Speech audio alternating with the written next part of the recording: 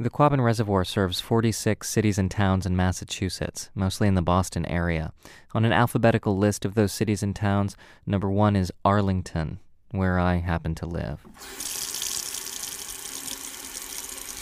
When I first heard that 4 towns were flooded to build the reservoir, I imagined a little Atlantis down there, that the water coursed through some intact village on its way to my faucet, and it was kind of haunting. But the reality is even more haunting, particularly for some of the people that used to live in the towns. And the longer they talk about Dana, Greenwich, Prescott, and Enfield, the more the 4 towns tend to meld into one town, an idyllic place they can still rebuild in their minds. It was a very interesting little town. I remember a Doubleday store. They had a store, we had a hotel. I remember the common, a church. They had schools. School. A congregational churches. church. They had a town hall. They talk about the farms and the mills, and they talk about the river. The Swift River. Its 3 branches defining the valley, giving it its name. The train that ran parallel with that river right through the towns was called the Rabbit. So we had the Rabbit, and the Rabbit left in 36, and then we knew we were doomed then.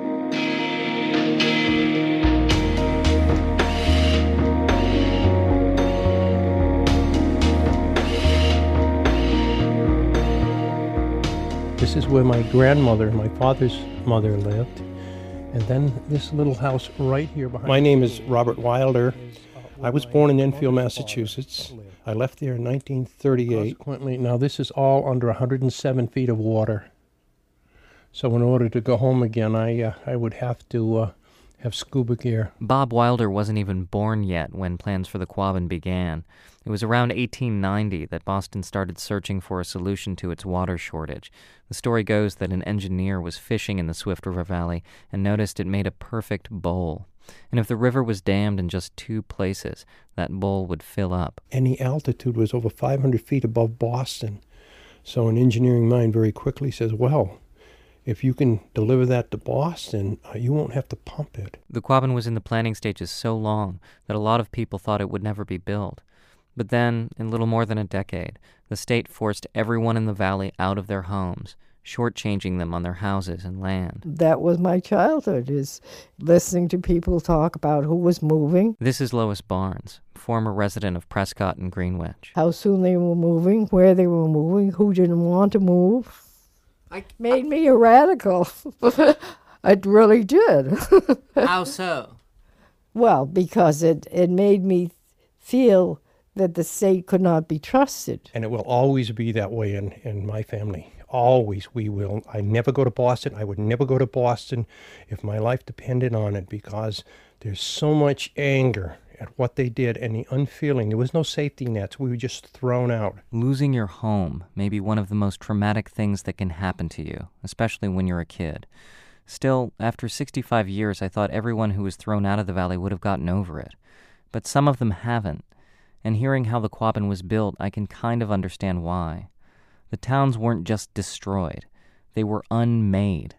By 1936, hundreds of workmen from Boston were swarming the valley, felling nearly every building, every tree. At the end of it, we would go over and watch, and they would pile up the piles, not only of buildings that were knocked down, but of the brush that had been cut down. They would push brush, buildings, anything that was left, into a pile and light a match. I think the best description would probably be, it was like stepping into hell, because the whole valley was afire. It was fire all the time, and smoke. There was a real feeling of, this is the end. This is the end.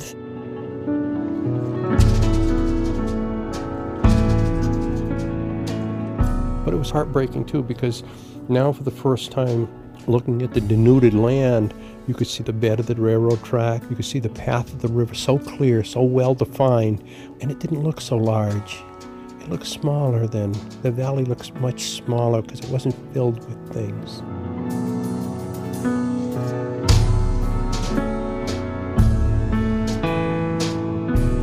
It took 7 years for the valley to fill up with water. A lot of the people forced out of the valley settled in the surrounding area. Most of them are dead now.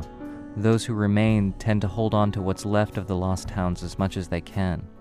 Some of those artifacts are kept at the Swift River Valley Historical Society in New Salem, Mass. We made a little schoolroom here. Former Greenwich And resident this might Harvey represent Dickinson a showed me around the schoolroom. museum. But anyway, there's some school bells. This is the bell that used to bring me back to class. So a lot of the, I can't say a lot, people who did live in a valley like to come back and see these things. They can relive some of their childhood here. And some of them can relive their childhood by visiting the actual land that surrounds the Quabbin. That's something I wasn't expecting to hear. Most of the land that was taken to build the reservoir is still above water, so some people who lived in the valley will go back and visit their old roads and cellar holes. They visit cellar holes, the way some of us might drive by our childhood homes.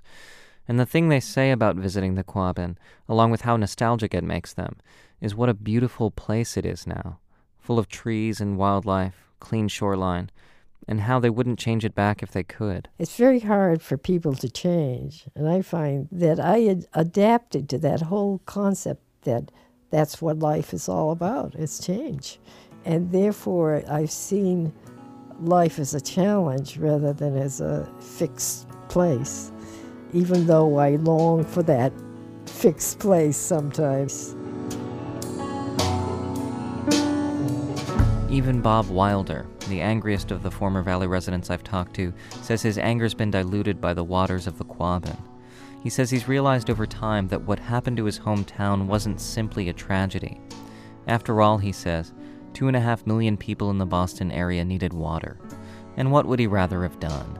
Let them go without? It was almost the most you could possibly give, you know?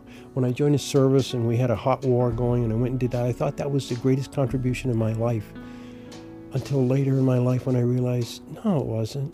That was my life. This is 2.5 million lives that we were affecting. There's the contribution.